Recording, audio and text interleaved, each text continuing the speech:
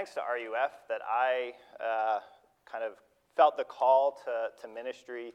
So I have a deep love and appreciation for the ministry and glad that I can be serving in it now. And I'm really grateful for all of your prayers for me, as well as, if you didn't know it, your church supports the work at University of Connecticut financially. So thank you for your giving that helps make that possible, as well as for your prayers.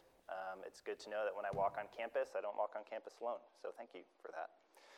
I would love to talk more about the ministry if you would like to afterwards as well. Would you pray with me as we enter into a time with the Word? Lord, thank you. Thank you that I can be here thanks to your grace and knowing that it's not me but you, that I point to you, to the Word. So thank you that I rest on you. Lord, I pray that my words would show you more clearly to your people who you love. Lord, I pray that you would use me to further your purposes. Pray these things in Jesus' name. Amen. Today we will be in Luke chapter 5. Luke chapter 5, if you're finding that in your Bible, not sure where it is, kind of flip towards the end. You might pass some other names, Matthew, Mark. If you hit Acts or Romans or other like place names, you've gone a little too far. So in Luke chapter 5, we've had the birth of Jesus, and Jesus is beginning his ministry. He's done some, but now he's beginning to call people to himself to join him in the work. So read with me in Luke chapter 5, verses 1 through 32, and don't worry, I'm doing sort of a flyover. I won't be diving in incredibly deeply. On one occasion, while the crowd was pressing in on him to hear the word of God, he was standing by the lake of Gennesaret. And he saw 2 boats by the lake, but the fishermen had gone out of them and were washing their nets. Getting into one of the boats, which was Simon's, he asked him to put out a little from the land. And he sat down and taught the people from the boat. And when he had finished speaking, he said to Simon, "Put out into the deep and let down your nets for a catch." And Simon answered, "Master, we toiled all night and took nothing, but at your word I will let down the nets." And when they had done this, they enclosed a large number of fish, and their nets were breaking. They signaled to their partners in the other boat to come and help them, and they came and filled both boats, so they began to sink. But when Simon Peter saw it, he fell down at Jesus' knees, saying, "Depart from me, for I am a sinful man, O Lord." For he and all who were with him were astonished at the catch of fish they had taken. And so also were James and John, son of Zebedee, who were partners with Simon. And Jesus said to Simon, "Do not be afraid. From now on you will be catching men." And when they had brought their boats to land, they left everything and followed him. While he was in one of the cities, there came a man full of leprosy. And when he saw Jesus, he fell on his face and begged him, "Lord, if you will, you can make me clean." And Jesus stretched out his hand and touched him, saying, "I will. Be clean." And immediately the leprosy left him. And he charged him to tell no one, but go, show yourself to the priest and make an offering for your cleansing, as Moses commanded, for a proof to them. Now even more the report about him went abroad, and great crowds gathered to hear him and to be healed of their infirmities. But he would withdraw to desolate places and pray. On one of those days he was teaching. Pharisees and teachers of the law were sitting there, who had come from every village of Galilee and Judea and Jerusalem, and the power of the Lord was with him to heal. And behold, some men were bringing on a bed a man who was paralyzed, and they were seeking to bring him in and lay him before Jesus. But finding no way to bring him in because of the crowd, they went up on the roof and let him down with his bed through the tiles into the midst before Jesus. And when he saw their faith, he said, "Man, your sins are forgiven you." And the scribes and the Pharisees began to question, saying, "Who is this who speaks blasphemies, who can forgive sins but God alone?" When Jesus perceived their thoughts, he answered them, "Why do you question in your hearts? Which is easier to say, 'Your sins are forgiven you,' or say, 'Rise and walk'? But that you may know that the Son of Man has authority on earth to forgive sins," he said to the man who was paralyzed, "I say to you, rise, pick up your bed, and go home." And immediately he rose up before them and picked up what he had been lying on and went home, glorifying God. And amazement seized them all, and they glorified God and were filled with awe, saying, "We have seen extraordinary things today." After this, he went out and saw a tax collector named Levi sitting at a tax booth. And he said to him, "Follow me." And leaving everything, he rose and followed him. And Levi made him a great feast in his house, and there was a large company of tax collectors and others reclining at table with them. And the Pharisees and their scribes grumbled at his disciples, saying, "Why do you eat and drink with tax collectors and sinners?" And Jesus answered them, "Those who are well have no need of a physician, but those who are sick. I have not come to call the righteous, but sinners to repentance." In the 1970s, there was a football coach named Bud Grant. He was the coach of the Minnesota Vikings, and he was well loved by the people that he coached. Almost any player who played for him would say great things about him, not just because they won a lot of games with him, but he was a good person to be under, to work for. But he was also a little peculiar. He had some very specific thoughts on how uniforms needed to be worn in just the right way, or showing up at exactly the right time to practice. Or one time in the playoffs, he decided that heat on the sidelines was a distraction to his players, so he had them remove all the sideline heaters. Again, this is in Minnesota in like January, like -8 degrees. So he was odd, and some people might think the players might have resented him, but they loved him. They loved to follow him, and they didn't care about those other peculiarities about him, because following him was better than all the other things. Many things in our life ask us to follow them, ask us to give everything for the sake of going after them. That might be job, school, family, perhaps a hobby that you particularly love. They ask us to follow them, giving away other things, giving up other things in order to follow after them.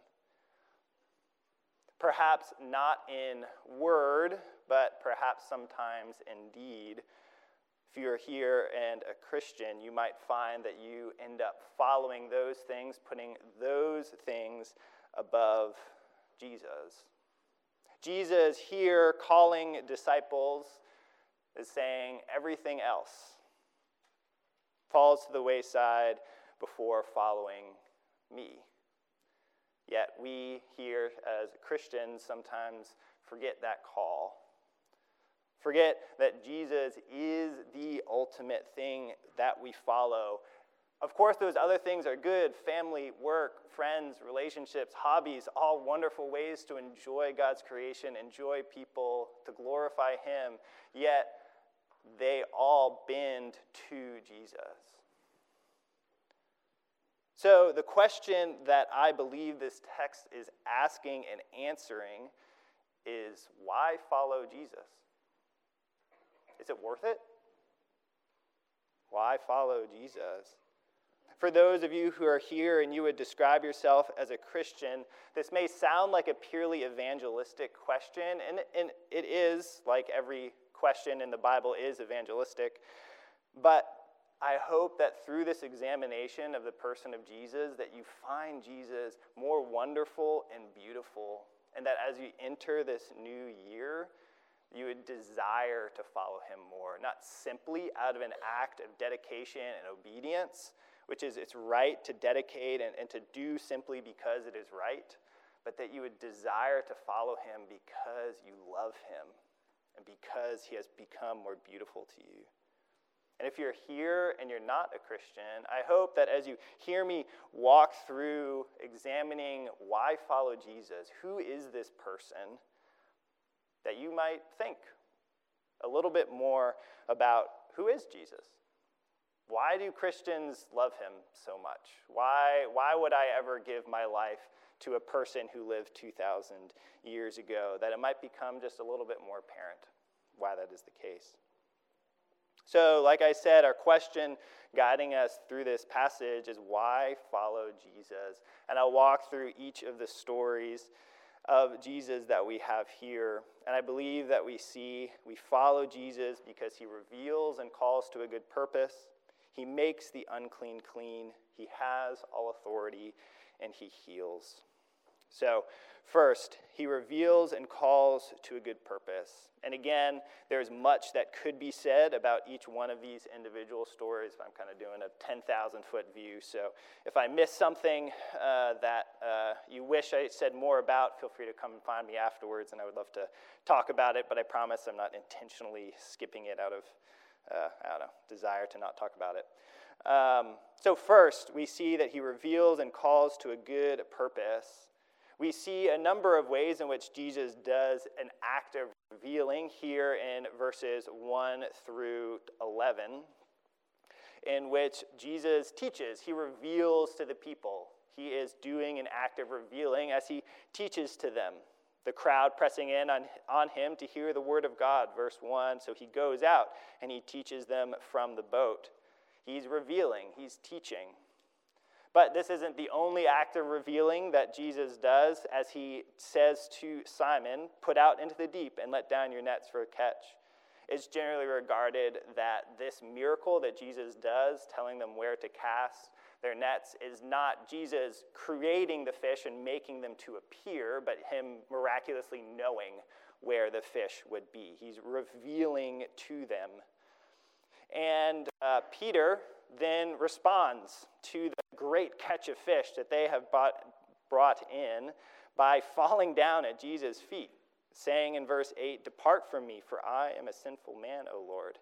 Maybe an odd response to a great catch of fish, but it's because of how Jesus has revealed who he is to Peter. Jesus is teaching the people with power and authority. He is doing acts. He's doing miracles. Previous to this, he has healed and cast out demons. And now he has done a miracle of revealing to Peter himself. All of these things pointing to the fact that Jesus is a prophet. Jesus is doing prophet things. If you walk through the Old Testament, these would all be things that are signs of this person is sent by God. He is a prophet. And what do prophets do in Israel?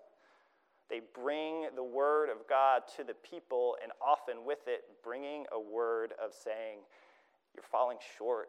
Come back to the Lord. Peter, recognizing this in Jesus, his own heart is more revealed to him, recognizing his own sinfulness more and more, seeing how much he falls short of the good call that God puts on his heart. Jesus has revealed himself to Peter, part of who he is, prophet. And in so doing, Peter's own heart is revealed more to him, to himself. But Jesus doesn't leave him there, saying, do not be afraid. From now on, you will be catching men. Jesus invites him into the work, not only revealing, but also calling to a good purpose. Calling him into the work that Jesus is doing. Jesus doesn't say, that's right, you aren't good enough, now get away from me. He calls him in, invites him deeper into relationship and work with him. We follow Jesus because he reveals and calls to a good purpose. Have you ever experienced something that does both of those things? There's a series of poems in the Canterbury Tales, which is a medieval kind of novel about different people going together on a pilgrimage. And there's one character who, they all get different introductions, and there's one character called the parson who gets his introduction. I'm not going to read all of it, but a section from it, because as I read the section about the parson, who would be kind of a priest or a pastor in that time, it reveals to me something of what it means to be a pastor. And as it reveals that, it makes me love the work that I do more and calls me into it. So would you hear this for a little bit from the Parson's Tale? There is nowhere a better priest, I trow. He had no thirst for pomp or reverence, nor made himself a special spiced conscience. But Christ's own lore and his apostles 12, he taught, but first he followed it himself. This little poem reveals to me a little bit of what it means to be a pastor. And because it's beautiful and good, and I see its goodness, I feel called into the good work. This is a little example of what Jesus does for us fully, revealing to us and calling us into his good work. And so we follow. But you may continue to feel like Peter, understandably so. How am I ever supposed to have access to Jesus? How am I ever supposed to get up off my knees and actually go and follow him? Well, we follow because he makes the unclean clean, as we see in verses 12 through 16. So again, Jesus is out, and a man full of leprosy or a skin condition comes to him and begging, will you make me clean? Because if you're unaware, if you had a skin ailment, according to the Old Testament law given by God, you could not do certain things. You had to be away from the other people. You couldn't go into the temple and offer sacrifices. So he could not draw near.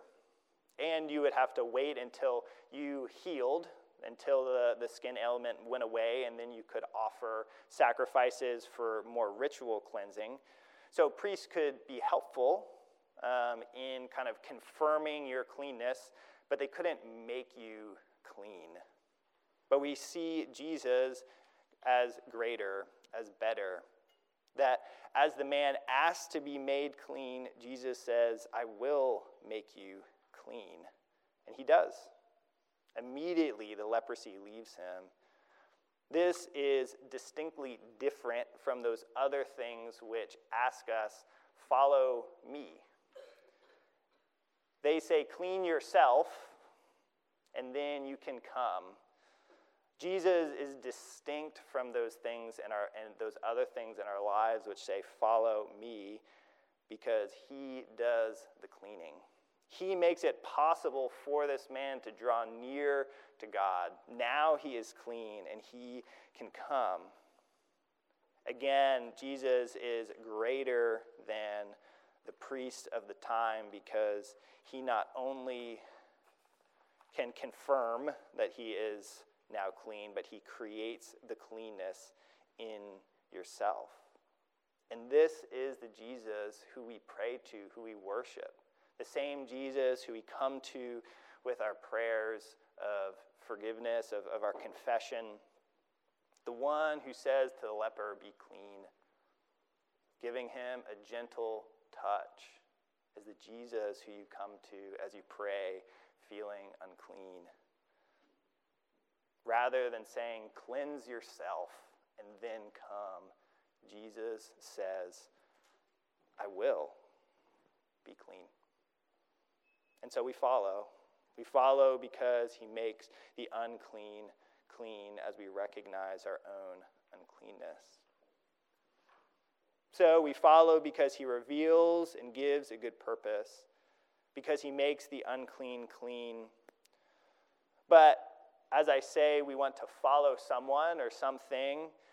Don't we want those things to have power, authority, influence? We want to follow something that can actually do something in the world, actually have an effect on the world.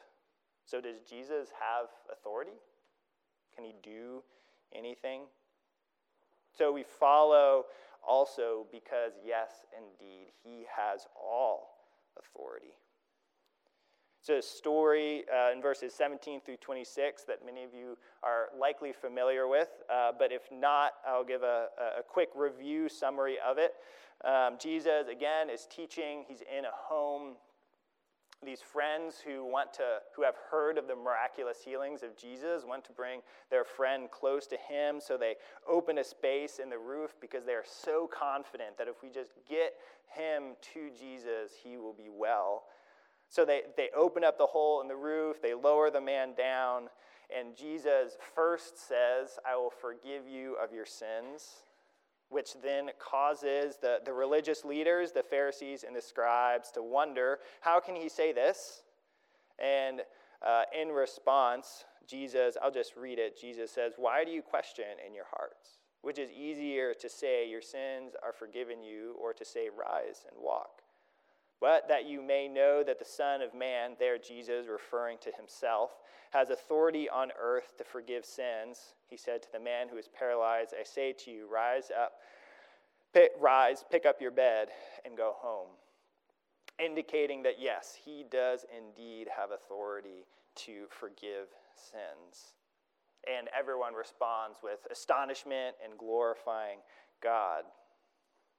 And to kind of go back to that question that the Pharisees and the scribes asked after Jesus says, your sins are forgiven, it's a legitimate question.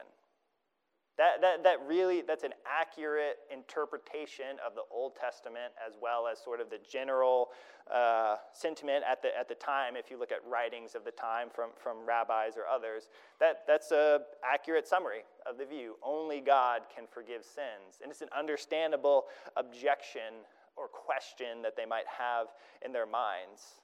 Even if they maybe perhaps should have recognized earlier, it's understandable that they have that question. And so Jesus, by forgiving sins, by having the man rise, as he says, is saying, yes, I have authority. I am the one who can say you are forgiven. Just as I have authority over the created order to heal this man, I have authority over sin itself, able to forgive sins. Who can forgive sin but God alone? Jesus. Because he is God. He has all authority. But that word authority, though perhaps attractive, also comes with a question. A question of, do I want someone to have all of that authority? We both feel attracted to someone who has just a little bit of control in a crazy world that feels out of control, but also wary. How will that authority be used? There's a game I played a lot as a teenager called Diplomacy. Maybe some of you have played it. It's like Risk, but longer and more complicated. And so it's kind of focused on Europe. You're trying to take over, and you have to make a bunch of allies. It's all about, kind of teaming up with other people and things like that. And to kind of cut a long story short, the one person and another person made an alliance, and they're just like rolling up the map on everybody else as we're playing. There's like no chance that we can beat them. And they were the ones in control. They were the ones with authority in that moment. And I wanted to be a part of that alliance, but they didn't want me. They just took over me too. But they had the authority, and I wanted it. I wanted to be a part of it, to have the authority and to at least be connected to the ones who had authority. Is that the picture of Jesus? That he's just rolling across the map. He's got control, and he's just going to bulldoze over anyone in his way so that he can win? No. Look at how Jesus uses his authority. Jesus uses his authority to bring in fish, to clean the one who is outside so that he could be brought near, to heal the one who is paralyzed and forgive his sins. This is how Jesus uses his authority: to heal, to feed, to forgive. Yes, he is king over all creation. To him, every knee will bow. Authority. But he is so lovely that he will use his authority to heal and to love and to restore. And he invites in. Don't you want to serve that king? I do. And so we follow him. We follow him because He reveals and calls to a good purpose. He makes the unclean clean and has all authority. But the question of should I follow yet goes deeper in our minds, asking the question, do I really need to? He seems like a good person and helpful and nice, and it's great that he has authority. Do I really need to follow him? Jesus, in this last story, affirms, yes. Yes, you do, because Jesus gives healing, and we need it. Another well-known story of the calling of Levi. Jesus, again, going out, walking by, he sees a tax collector, calls him to follow him. As you may know, tax collectors were they were wealthy, but socially kind of outcast, lowest of the low, because they were Israelites who had partnered with the Roman government, the oppressor of the Israel people at the time, and were sort of extracting wealth from their fellow countrymen by partnering with Rome. So he calls Levi the tax collector, and he rejoices. Verse 28, and leaving everything, he rose and followed him. And Levi made him a great feast in his house. And there was a large company of tax collectors. His friends come too and are excited. And we see a contrast, the excitement and the joy of Levi and the other tax collectors, with the Pharisees and their scribes grumbling, saying, why do you eat and drink with tax collectors and sinners? So we see this contrast. And why do we see this difference in response? Jesus, answering the question, said, those who are well have no need of a physician. They don't see their need. But those who are sick know that they need a physician. Levi and his friends, the other tax collectors, know their need. They know that they're on the outside, feeling guilty, knowing what they're doing is wrong. But in Jesus, they see someone who, if I just get close to him, maybe I can be made right. They've almost certainly all heard something about who Jesus is, that if you come to him, you can be healed. If I come to him, I can have forgiveness. So when they're given the opportunity, they leap for it. They run to it, knowing that they need it.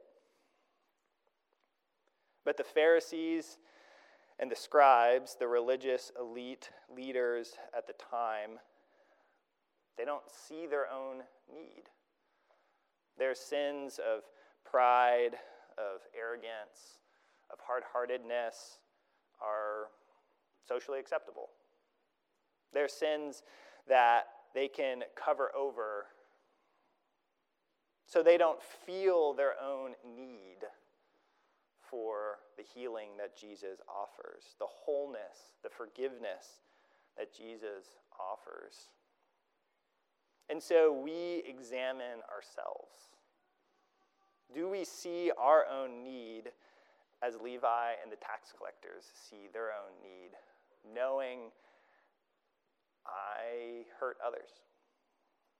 I fall short of the call that God puts on my life. Or is your heart, like the Pharisees and the scribes, able to cover over making excuses for ourselves, a socially acceptable sin, so we think, I don't have any need. I don't need Jesus to forgive me and make me whole. But we see that Jesus wants us to be needy like the tax collectors, knowing our need and running to him with joy.